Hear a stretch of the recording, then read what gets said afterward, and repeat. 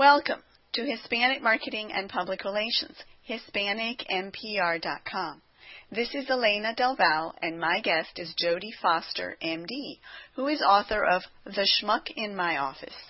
Today we will discuss what to do about difficult people at work. Jodie is a clinical professor of psychiatry in the Perelman School of Medicine at the University of Pennsylvania, Vice Chair of Clinical Operations at the Department of Psychiatry in the University of Pennsylvania Health System, and Chair of the Department of Psychiatry at Pennsylvania Hospital. Her clinical practice includes general psychiatry, with a special emphasis on treating acute patients, psychopharmacology, and corporate development that provides support and evaluation services to executives. Jodie, welcome. Thank you so much. In addition to all of this psychiatry work that you do, you also have an MBA, and your bio is very long, so I had to cut it back. But I mention it because, of course, it's relevant to the conversation that we're having today. We're talking about difficult people at work and in the office. So Right. You have that aspect of knowledge, the business and interaction in business, right? I do. What do we mean when we say difficult people? It sounds like it's really obvious, but it's not. It's sort of that intangible personality, that intangible concept. How do we define a difficult person at work? Right. It's not obvious at all, and there's no one definition. And the thing that makes this a tricky topic is that it's essentially idiosyncratic person to person. So, for example, you and I might be standing right next to each other, and we might have the same interaction with another individual, and I might be incredibly offended by it, and you might think it's just fine. And so there are so many nuances and so many inputs to what makes people consider other people difficult that it is by no means, something that's just easy to take at face value. Is there a significant difference between what we would define as difficult at work or difficult at home or in a social setting, in other situations? It's very funny that you ask that because I often say in these interviews the truth, which is that when I sat down to begin to write this book and was really deciding on the audience, the joke I have now is that my next book is going to be The Schmuck in My Bedroom, because the fact is that these interpersonal conflicts that are the stuff of the book can happen really anywhere. It's just that in the workplace, we tend to be shoved together, and these things might come up with a little bit more frequency.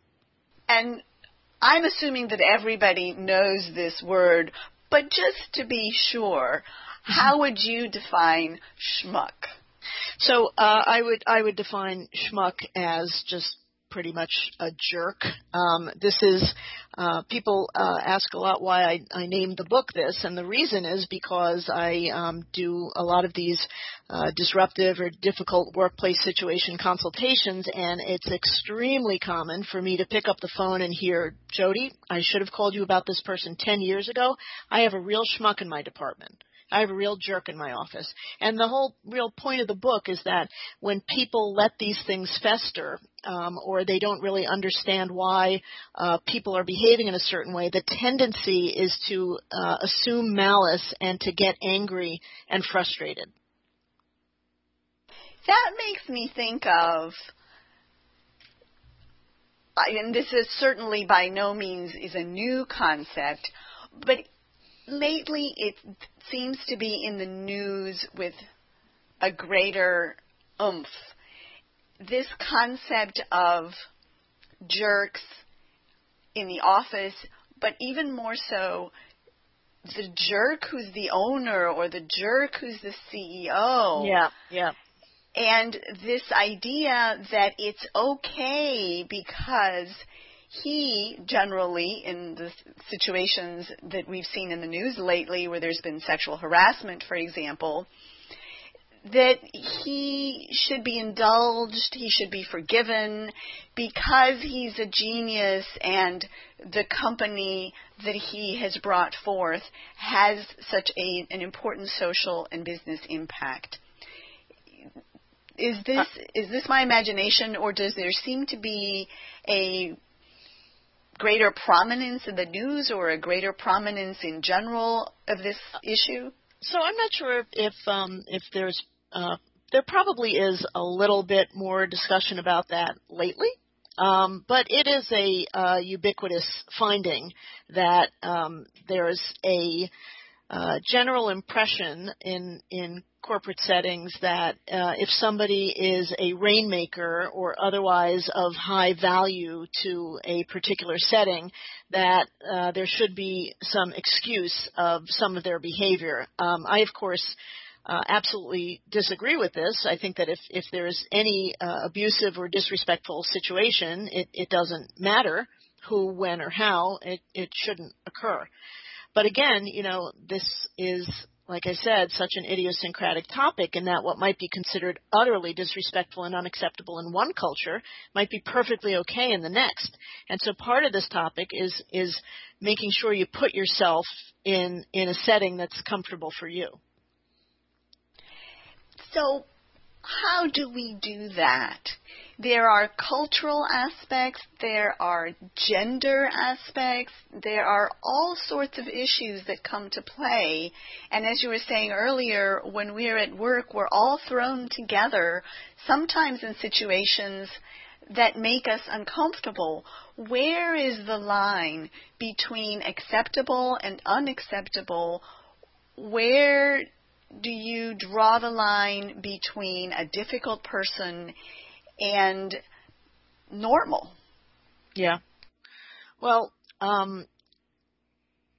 so the thing is that I think that it behooves all of us to try to do as much due diligence around a particular culture before we enter it. It's not always possible, though. We sometimes find ourselves in situations and learn that there's a particular bend or behavior in a certain setting that doesn't meld with us. And because so much of this interactional concern is personal, I think that the definition of what is pathological and what is okay, like I said, could change culture to culture. In psychiatry, somebody is determined to have a personality disorder as opposed to personality traits when his or her interactional style interferes significantly with their social or occupational functioning. And again, just to bring up how difficult this is, somebody might have a personality type that is incredibly unacceptable in one setting, but perfectly acceptable in another. Does that mean he or she has a personality disorder? Not necessarily. The question is if they, in all of their settings, home, friends, work, if in all these settings they have this interpersonal difficulty, then they probably are more on the disorder side of the spectrum. But what is considered normal and not normal becomes, in many ways, a very personal question to an individual and to a particular setting and culture. One of the ideas that comes to mind is a generational difference. And of course, labeling is a dangerous thing, but we do see that there are commonalities between demographic groups, any way that you want to slice them, by part of the country, by age, by education. There's so many different ways. I'm sorry. No, go ahead. I would just say that whatever the cultural norm is in the culture we sit is sort of the bar that we use to decide if something is or is not aberrant. And, I often get questioned about, well, what about these millennials? And they're so self-focused and they are not as loyal to a company as we used to be, or whatever the question might be. And again, I approach this issue more from a diagnostic and pathological standpoint, and I'm not suggesting by any shape of the imagination that we should be diagnosing people in the office, but my approach has to do with, what are these traits and what are these issues that are not merging well with the people around us, more so than necessarily a particular generation or demographic. A behavior, say for example, to look at something benign, individuals who, for example, don't respond when you query them. Say you send someone an email and they don't reply, or they only reply when whatever you contacted them about was of interest. Would that be a disruptive behavior? Well, it certainly could be if it, was bothersome to you or in some way affected the functioning of the company. And again, the thing about choosing particular behaviors is that there are so many different types of people who can fall prey to those. So, for example, let's say I decided to have a chapter in my book on anger.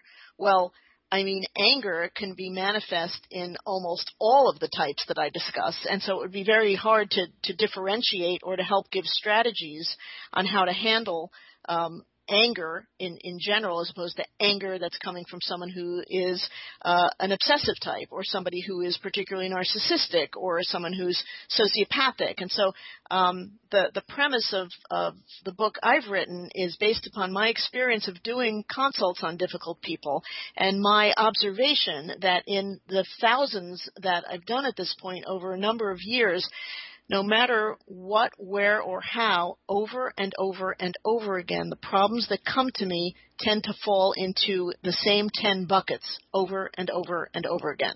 So if someone is not responding to an email, are they being manipulative? Are they being pouty?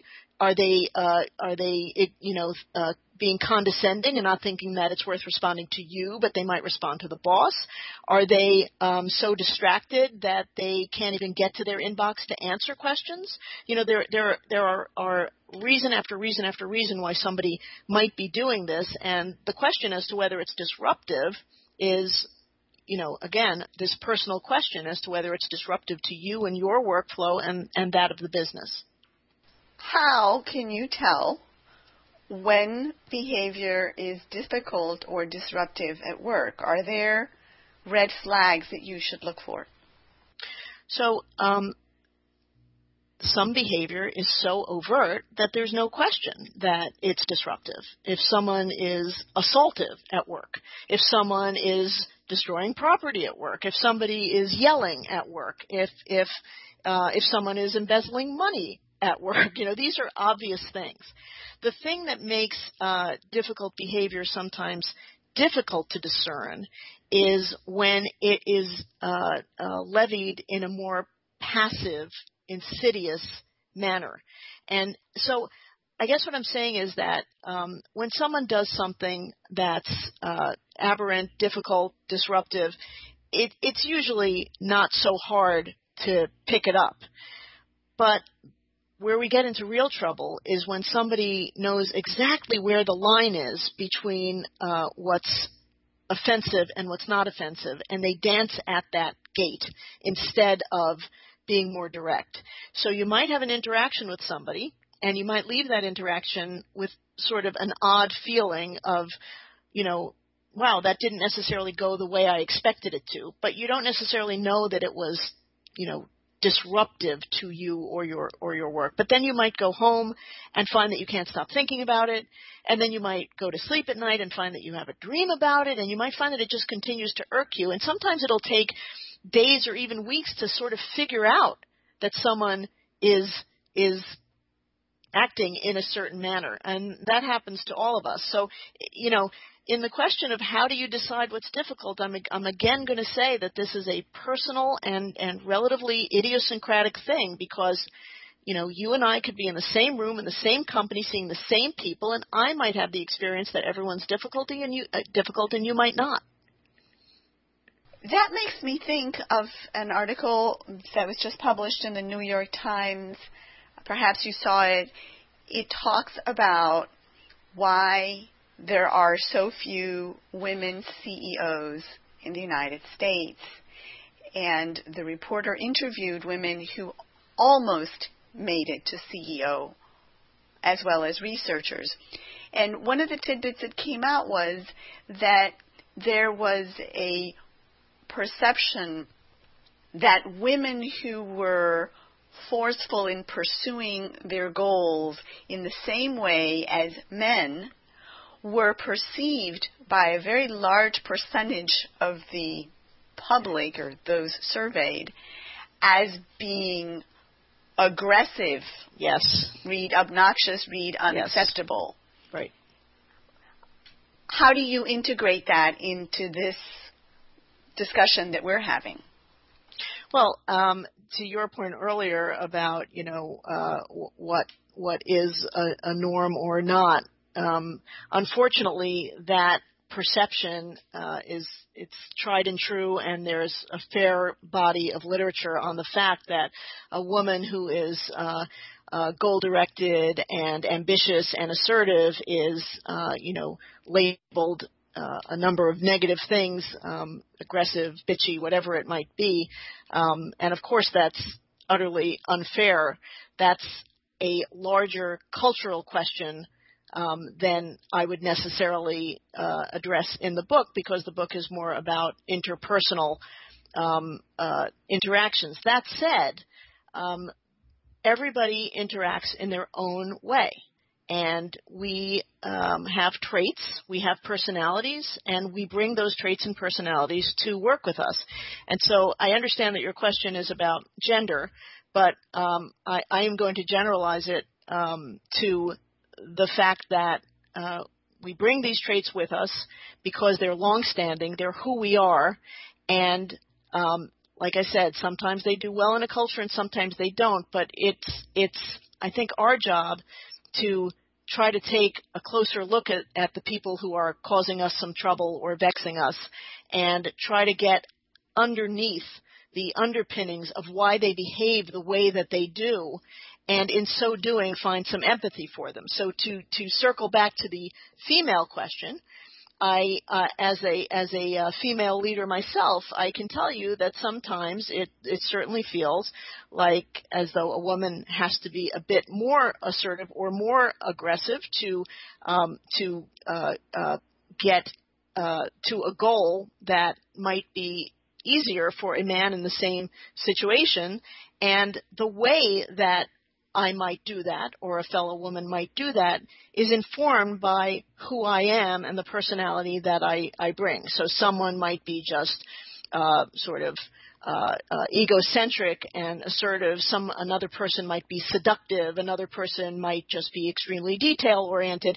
And I think that sort of dissecting the traits that people are bringing to the table informs the relationships that you have with them and what you think about them in general.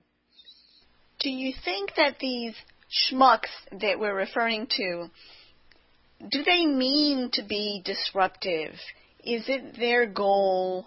Is that part of their strategy, or is it a byproduct? So that's one of the major points that I make in the book. I absolutely do not believe that in the lion's share of cases there is any malice behind this behavior. I think that people are behaving the way that they behave, and they don't necessarily have a filter to not behave that way in a setting where the behavior is not acceptable. And the research bears this out. In the vast majority of cases of people who are labeled or being disruptive at work, a simple awareness conversation where somebody simply says, you're behaving this way, it's causing upset and trouble here, it's not the way we do things here, and we really need you to stop if you're going to be able to be successful here. An overwhelming majority of people will respond with, oh, I didn't know that, and they will self-correct. So I don't believe that people wake up in the morning and say, hey, I'm going to be a jerk today. I'm going to go in and I'm going to upset everyone and I'm going to cause chaos. I do not believe that people do that. Certainly not the majority of people, I think, is the point you're making. Yep. How soon should you have that conversation? Should you wait and see if it's something temporary? Do you tackle it right away as soon as you see a behavior that is disruptive, that is causing discomfort and affecting the work environment? What's the timing? So again, this becomes a personal question and situation-based, and I'm sure at this point I'm frustrating you by saying that over and over again. But, if someone, let's say, yells at you or humiliates you in a public setting at the workplace, then, it's very clear-cut, and if you feel able, it probably would be a good idea in the moment to pull that person aside and say, what you just did was a problem for me, and here's why, and I don't want you to do it again. But like I mentioned before, there are certain disruptive interactions or difficult interactions that you don't even realize were nasty or whatever for sometimes a period of time, so you can't intervene in the moment. Now, if you have those sort of passive aggressive interactions with somebody over and over again, you'll learn to recognize them quickly. And at that point, you might say, I know what you're doing because you keep doing it. And I think you think that I don't see that you're being rude to me right now because you're cloaking it in softer terminology, but I don't like what you're conveying to me. So I guess what I am saying is that when a person is ready and able to call something out, they should do so as early as they are able, because without question, early intervention in these situations prevents them from seeding and, infecting the relationship and potentially the entire organization. Should you take the person aside if this exchange takes place in a group setting? Should you make it obvious in front of the group? Is the situation dependent? Is that what you're going to say? That's exactly what I'm going to say, because, so let's say somebody calls me out in public and I feel incredibly humiliated. Do I know with certainty that everybody in the room received it that way? I don't know. Now, if I did, then sure, say, well, you can't talk to me like this, you can't talk to me like this here or anywhere, and you can do that publicly. But what if, the effect that what this person said on you was personal to you, and other people didn't see it that way? In doing that, calling it out in public might make you appear like a difficult person yourself. So I think that being able to read the situation, read the room, read yourself, read the person, these are all necessary inputs to determining how and when to intervene. It's always probably easiest and safest to do it in a one-on-one way if you are able, but to your point, there are some times when calling it out in the moment, in public, back is the right thing to do. It's shocking to me how often people, professionals, people who you have a high opinion of, are silent. Yes. You mean in these situations when somebody is doing something publicly, or do you mean in general when there's a disruptive person and they don't take action? Well, both. Yeah. For example, I was recently at an event where the person who invited me to the event, and I asked the question directly, said one thing, and when I arrived, it was a very different event. The most intense salesy experience I have had in my life. And at one moment, he was going one by one around the table. This table all of professionals, by his own definition. And when he got to me, I said, I'm sorry, but this is not what I was anticipating. And I am actually overwhelmed and unprepared for what you're asking of me. Because he put everyone on the spot. Yeah. But I was the only person to do that at the table. Later, some people confessed to me that they were thankful I had said something because they felt the same way. Right. But nobody else said anything or objected to the process. Right. Is that the norm? It's common. It shouldn't be the norm, but it certainly is common. And again, this is one of the goals that I have with this book, is that people are afraid to have uncomfortable conversations. They avoid them. And in avoiding them, they wait too long to intervene, conflicts take root, and problems happen. And if more people were just able to do what you did, to call it out in the moment when you see it, be direct, be honest, be concise, then there would be less of this trouble. But you are right. People are simply uncomfortable doing it. And what one of the goals of the book is, I'm so clearly you have the confidence and the wherewithal to do what you did, whereas the person next to you might not. What I would hope is that in reading the book and in seeing how helpful it can be to get these things on the table, that even the shyest person or the person who really is the most uncomfortable with this, if they just increase or extend their comfort zone just a little, an inch, and say something that they otherwise wouldn't have said to try to air these things and make things better, well, each little victory that they collect will help them get braver for the next time. Believe me, I didn't start in this field as someone who was sort of as direct and able to call things out in the moment the way that I do, but I over time saw that doing that ended up making the relationship better. So I collected my little victories until I became very confident doing it. And that's what I would ask other people to do. Clearly, you are ahead of the other people who are at that table. It is incredibly difficult sometimes to do that, especially if you're dealing with someone who is charismatic and has a leadership role. Yes. I can understand how difficult it can be to push back. What role do personality types, and we know there are many ways of classifying personality types. Yeah. But for example, if we go to something really basic like introverted versus extroverted, that can affect the way that you behave and the way that you interact with others, what kind of effect can that have in this process?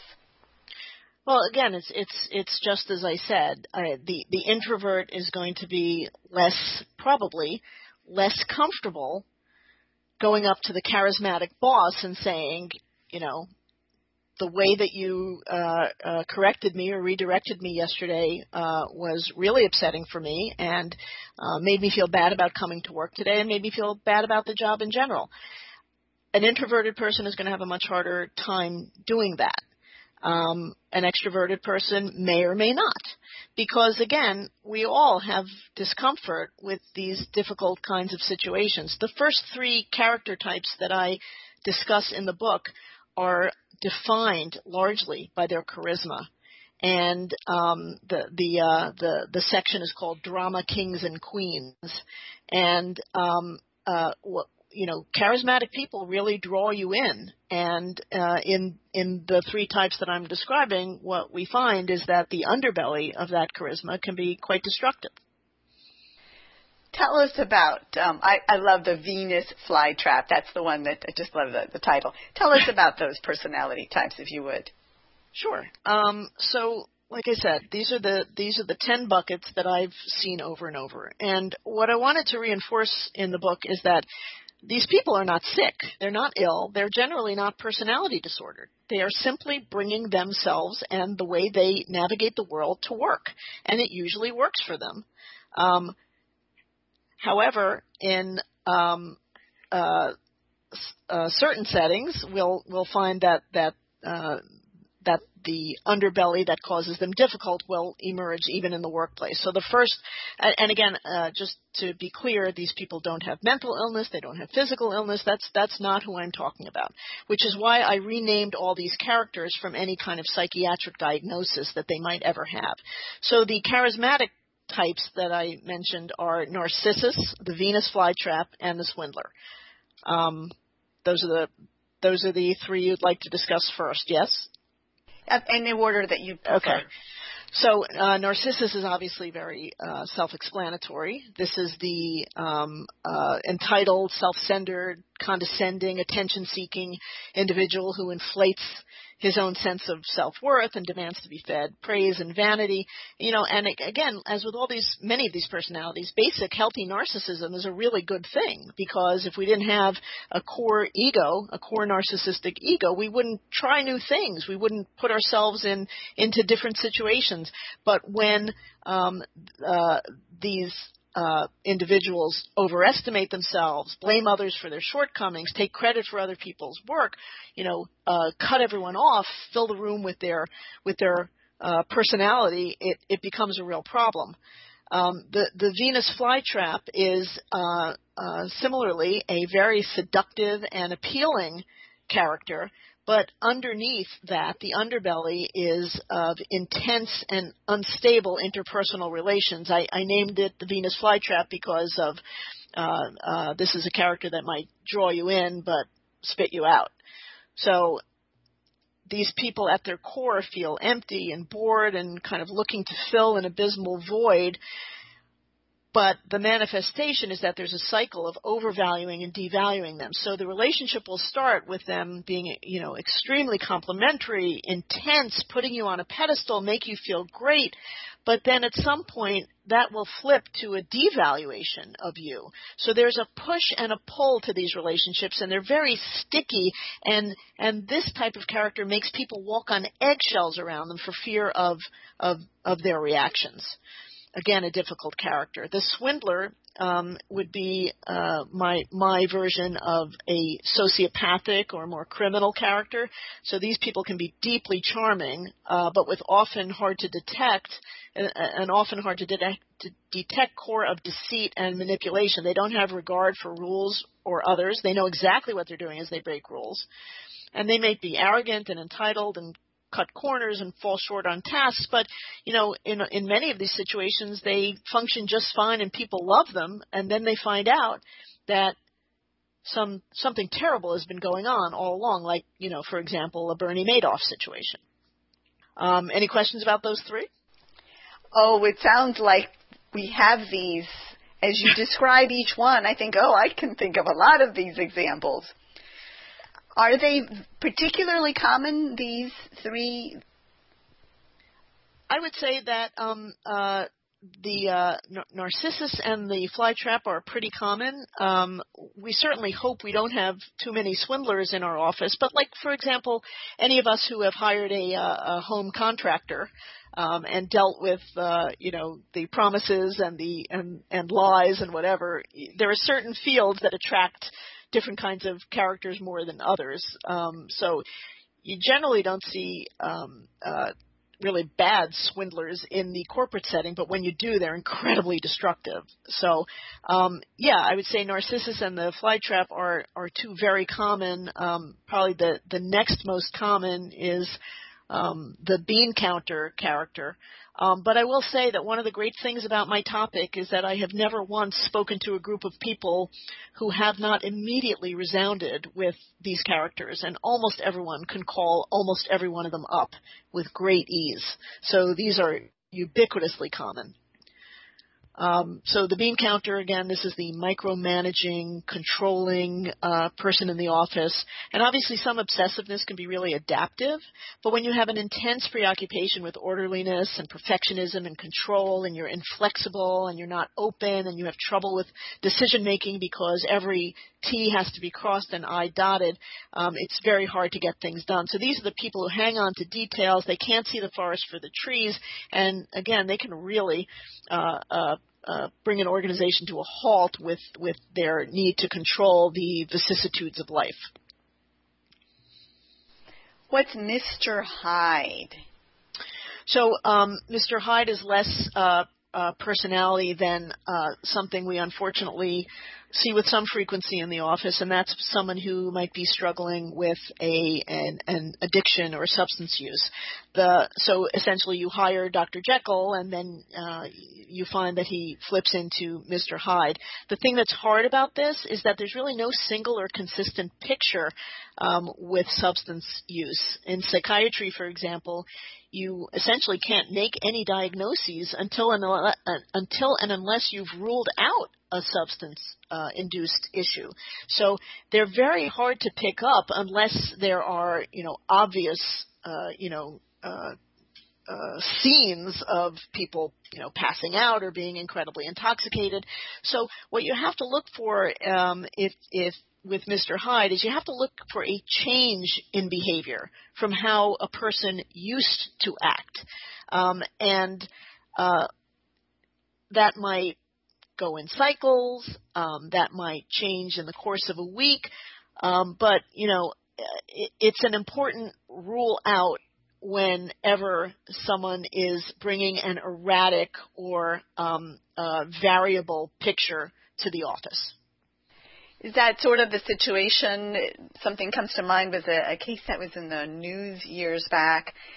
Of course, this was a criminal case, but when you talk about erratic behavior, extraordinary behavior, I think this woman put on diapers and drove for 2 days to confront her boyfriend. I think she was having an affair. I don't remember the details. And then did she drive her car into the person's house? Is that I kind of remember this. What you're describing that doesn't sound like someone necessarily who's intoxicated or using substances. It sounds to me like perhaps you're describing a very pathological version of the Venus flytrap, who we in psychiatry would call a borderline personality disorder. If you've seen the movie Fatal Attraction, that would be an example of such a person. Sure. And so, someone who puts on diapers so that she doesn't have to leave the car for 2 days so that she can go exact revenge on a boyfriend. That's that sticky push-pull, walking on eggshells situation gone mad. But how does someone who is capable to that extreme behavior function within a work environment and no one ever notice this? Yeah. Well, that's what's so remarkable about these personalities, and from my standpoint, what's kind of cool about them is that people who have personality disorders, and again, more so than traits, very often, first of all, there's a huge spectrum of how good or bad, the extent of the personality infiltration into life is. So there are certain people who can function beautifully in the office and have crazy lives. And then there are people who are, out of control at the office, but have, stable friends and stable relationships. There is a remarkable potential capacity to compartmentalize some of these things, and a certain amount of personal control definitely plays in some of these personality types, which is what makes them so frustrating, because that there's a capability of doing better, and yet that's not necessarily what you see. Which are the other personalities? We've got several more to go, right? Oh, yeah. Well, yeah, there's 10. So then there's the distracted, who would be the sort of nutty professor type, the person who has difficulty paying or sustaining attention. This is somebody who kind of can't close the deal. This is the person when you walk into his or her office, the papers are piled to the sky. And they don't get into so much interpersonal trouble, but they get people really angry at them because they can't come through on tasks. In its worst, most pathological form, this could potentially be diagnosable attention deficit disorder. But what I'm talking about is people who who just simply struggle chronically with organization, procrastination, time management, and just getting diverted. Another character is one that I call the lost, and this is also not one that's necessarily personality-based. This is somebody who's having some cognitive trouble at work. And the spectrum on this kind of person runs from just cognitive slippage to all-out dementia. And the issue at work is that there is global difficulty using one's quote-unquote previous intelligence. And the disruption in the office occurs as a couple of things happen. Somebody might be aware that they are having cognitive slippage, and when they're caught in a mistake, they might get very aggressive and retaliatory. I didn't do that, you did that, whatever it may be. Another thing that happens when people are having cognitive difficulty is that they, what we call confabulate. They sort of make up excuses for why they're acting, and some of these stories can become very fantastic, and as you can imagine, if somebody's just making up stories and people are relying on them, it can be an issue. So I've seen this quite a bit in very senior individuals, like let's say in the medical field, the surgeon who wrote the book on whatever his particular specialty is, and now time has passed. He's been at the hospital for 40 years, 50 years, 60 years, and he's incredibly revered and continues to be, an incredible person, but he's not functioning quite the same way. And what's difficult is that if you send this person for, testing for, let's say, like a fitness for duty evaluation, and you do IQ testing, the IQ testing might come out perfectly normal, but it's probably, or it's assumed to be, significantly lower than this person's previous intelligence. And so it can be very tricky, and really the best thing to do is to sort of respectfully work with the patient, with the person on what they are, continue to be able to do comfortably, and perhaps make accommodations so that they can still continue to be in the workplace as long as possible, but just, doing tasks that won't get them or anyone else into any kind of trouble. One of the concepts that comes to mind when I hear those two descriptions are, for example, people who are perhaps promoted beyond their abilities or their experience, their qualifications. One person who was in the news not that long ago said, for example, this was a journalist, that he was shot at when he was in a combat zone, and it turned out that he wasn't. Is this sort of an example of these personalities?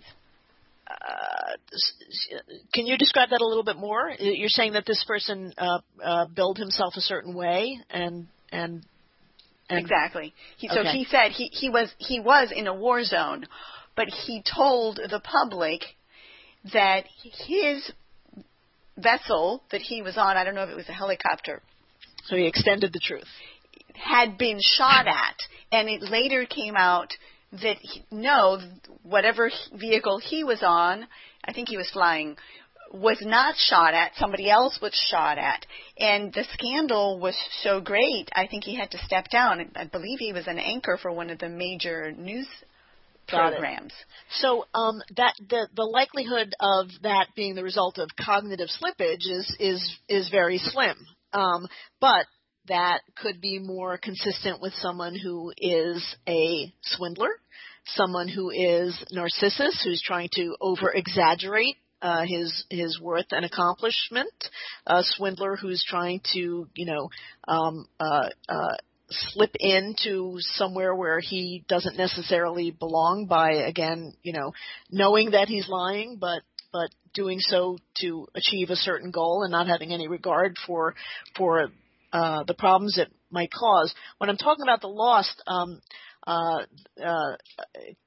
a case, for example, in the book would be this person who is working in a particular setting for a really long time and is really competent, really efficient, is the go-to person for something. And many, many, many years into the job, she begins to make some mistakes, and the initial reaction of the people around her is to get really angry because they've relied on her for years to do everything right, and now all of a sudden she's getting sloppy. And so people at first are saying, you did this wrong, I relied on you, whatever it may be. And then with time, discover that, in fact, she is in the throes of a dementing illness and can't do it right anymore, and the sequelae that come from that. And I think that once people realize that that's going on, then of course, they're not angry, then they become concerned. But in the period of time when the mistakes are first starting, a lot of disruption can occur in the workplace with such people. And of course, then that's an example of a situation where the person doesn't intend to cause this disruption. Exactly. Okay. What about the eccentric?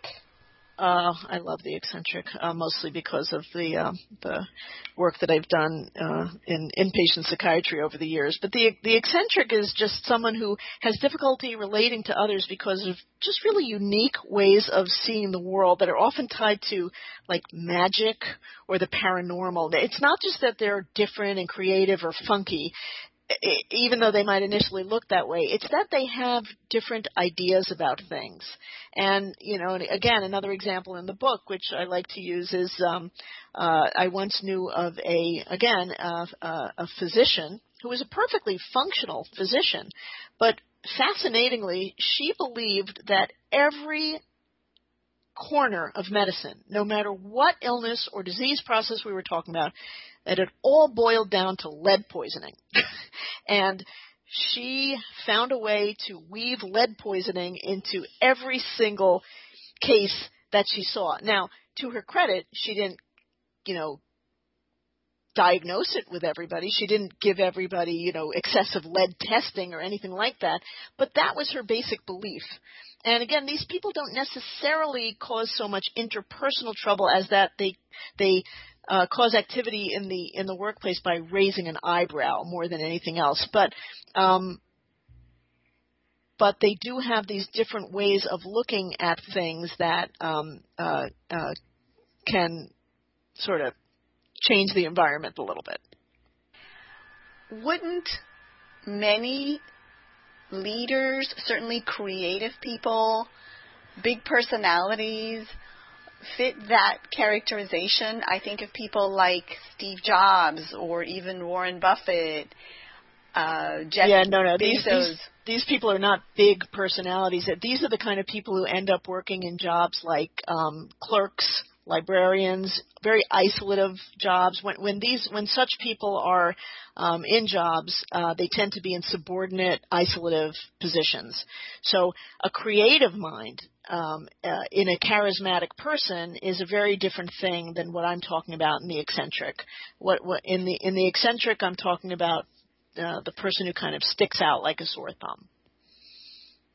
Another example, just to be clear about this, another example in the book is an assistant who works in a veterinary office, and whenever he is completing the treatment or the assessment of an animal, he glues a crystal onto the animal's collar because he has a belief that this crystal will aid in the animal's healing. So I'm talking about magical ideas. So I do not believe that Warren Buffett or Steve Jobs had magical ideas. I think they had very creative ideas. And like I said, it's not just that these people are creative and different or innovative, even though they might initially look like that. It's that they have a different, potentially close to psychotic way of looking at the world. So the operative element there is magical. Yeah. Outside the norm. Magic. Exactly. What if the person who is at the heart of the disruption is the boss? Yeah. It comes up a lot, and people say to me, how do you intervene with the boss? And then when I say, what I'm going to say to you, which is, a boss is a person just like anyone else, and if a boss is treating you disrespectfully or treating you in a manner that makes it difficult for you to work at your top capacity, then you should say something to the boss. And I would argue that the person who says something to the boss and gives constructive, critical feedback might end up being, really revered by the boss for being honest, and might become a really trusted advisor supervisor. And the response that I get to that often is, oh, Jody, that's crazy. You can't talk back to your boss. And if you're really in a situation where you have a disruptive boss and there is no recourse for you, you can't talk to him, you can't talk to his supervisor, you can't talk to human resources, then you better get out of there, because there's not going to be a way to intervene if all those doors are closed. So in an extreme case, if you have a boss that is not approachable, then you better find somewhere else. Well, just having a boss that's not approachable is not when I would throw in the towel. I would probably, if the job was important to me, I would try to take some steps to work around that boss so that I was able to get through my workday without having to necessarily interact with it so much. I might, again, use some of the tenets in the book to try to figure out what kind of personality this boss is and take some strategies on how to work better with them. But again, if that didn't fail, then there is going to the boss's boss, or there is going to human resources to complain. There are a lot of different things that you can do before you quit your job. But if a situation is untenable and there is no opportunity for relief or support from it, then sometimes you don't have other choices. You mentioned before the idea of over-promotion, and I think we see that a lot in particularly the bean counter character. So you might have a visionary CEO who wants to be able to just sort of be in a think tank all the time, and that CEO might say, I really need a detail guy, or, a detail person. And so he or she might then make a bean counter the chief operating officer. And what'll happen is, because the bean counter is a micro manager, they can't do the general operations because they get too fixed on smaller details and cause a lot of strife for the people beneath them. So that's a common case where a particular type might have a lot of value, but then get over promoted and sort of exit the sphere of where their value is helpful. How do you deal with a situation like that where you have a person in charge who is not capable, who has been over promoted, and yet you're stuck? Yeah. What suggestions do you have for those situations? Because sometimes you may like your job, as you were saying, and you don't want to leave, but you have a boss perhaps who is jealous because you're more capable and they're not. What do you do?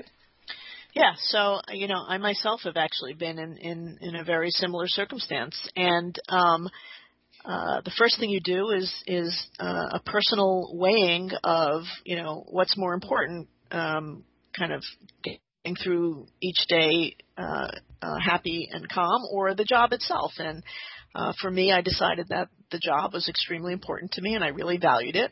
And again, I used what became some of the strategies in the book to deal with this person on a day-to-day basis and to try to avoid the topics that set this person off or avoid the behaviors that set this person off. And again, because I had my eye on the prize of keeping my job, at the end of the day, I ended up sort of outliving this person at the company. Not everybody would want to do that. Not everyone is so invested in a particular job that they're going to do that. So like I said, with any of these characters, my best advice is to just not jump to, this person's a jerk, I got to get away from this person, or this person has to be fired. But in fact, to say, okay, this person is a jerk. Why do I think that?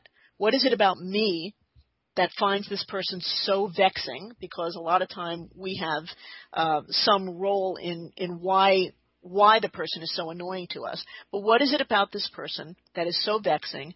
And if I'm pretty convinced that it's not some personal issue I have, and that in fact it's their issue, what are they doing? Why are they doing it? What is the anxiety or conflict that's driving them to do that? So, for example, Narcissus being such a blowhard, at the end of the day, that's largely driven by having actually incredibly low self-esteem and needing to kind of keep people away from that for fear of being, discovered as less than. And so if you spend some time thinking about who this person is, taking a step back, why are they acting this way? Like I said, what is underlying it? Trying to find an empathic spot for what makes them behave in this way that makes you think they're a jerk. And then, trying to do things to actually, like I said, either not set it off or even ameliorate some of it in the day-to-day operations. You'll make the day-to-day easier for yourself. But there are going to be situations where the people are so toxic and so untenable that you will have to make some decisions about whether or not you want to be here. We forgot to mention the suspicious. And we also forgot the robotic. So the suspicious is the paranoid character. So anyone can feel paranoid. Being vigilant can be a really adaptive and productive thing because you're always preparing for every angle of a situation. But for the suspicious, this vigilance and paranoia is a worldview. So these are sort of the conspiracy theorists. They're always on the lookout for harm or exploitation. It's really easy to misstep with them because they're really easily moved to anger or bitterness or jealousy. They perceive attacks very quickly. They find meaning in things that you and I might consider neutral, and they think that they have found underlying truths about them and jump to conclusions. They stay close to the vest. They hold grudges. They're cold and unemotional, stubborn, sometimes scary. Violence can certainly be a risk with such people. Again,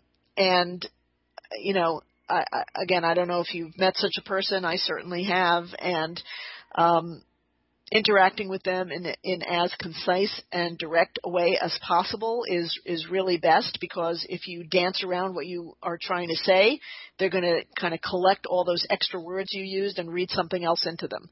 So these are very difficult characters. It's like a minefield dealing with a suspicious character at work. And then the final character is the robotic, and again, in its most pathological form, this might be somebody who we would colloquially say is on the spectrum. But I'm not talking about that. I'm talking about people who are just rigid, with impaired social interactions, and they lack interpersonal nuance, and they tend to be more comfortable with rigid habits, same routines over and over. They have trouble perceiving emotions. And they have trouble sort of modulating the interpersonal relationship, including their vocal pitch, their eye contact, things like that. They're also, and here's where the disruption comes in, can be given to tantrums when their sort of rigid desires are veered from or not met. So they can be quite difficult in the office as well, because they, like I said, are so interpersonally not adept that people have a really hard time understanding them and why they're acting the way that they do.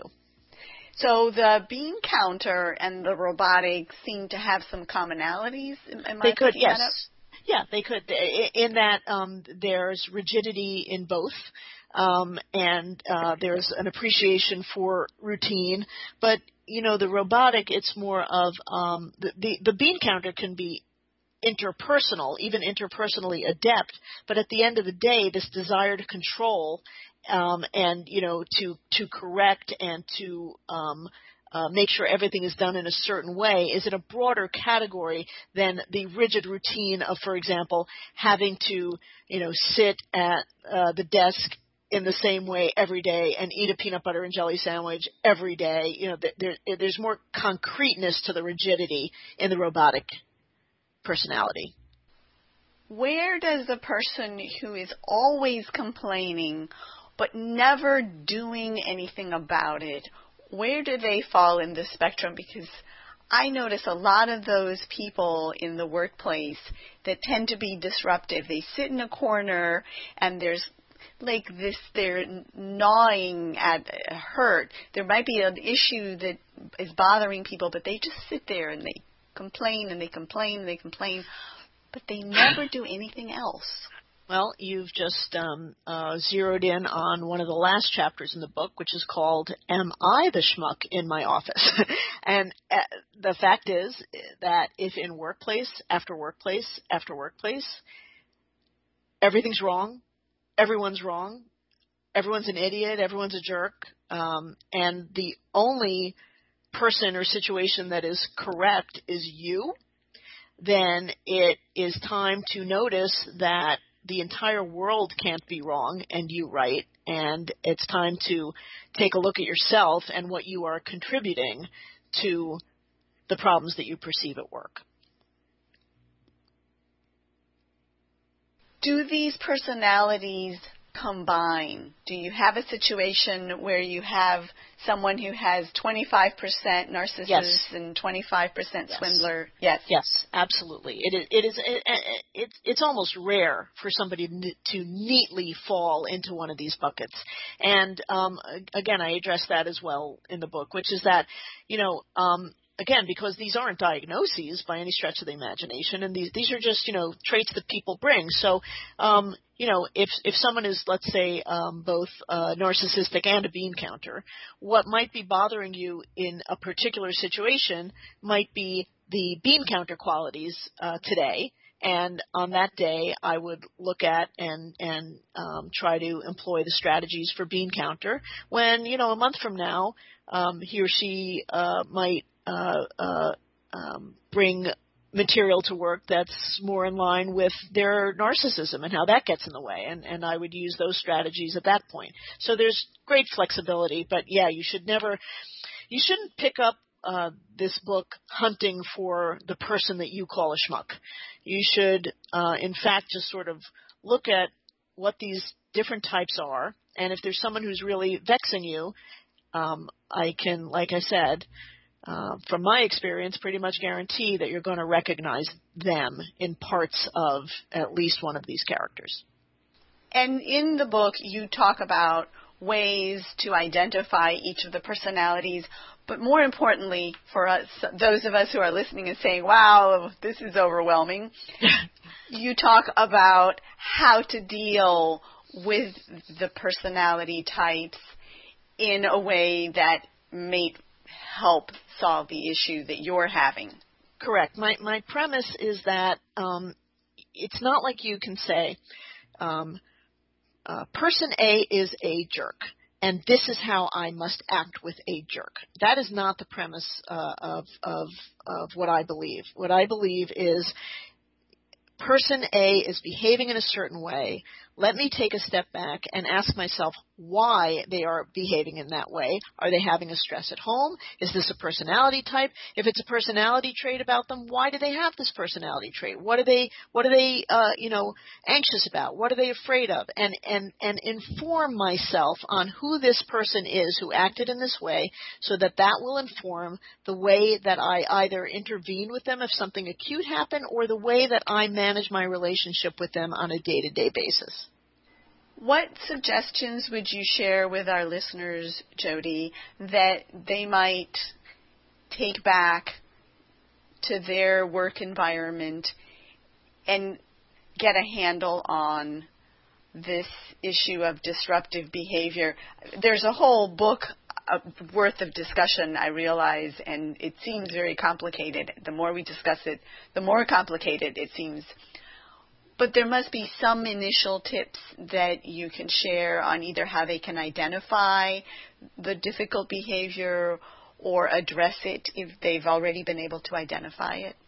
Yeah, there are certainly some basic tenets that I think are applicable to whomever you're dealing with. We touched already on the idea that we need to accept that people don't set out to be disruptive. That's really the rarity.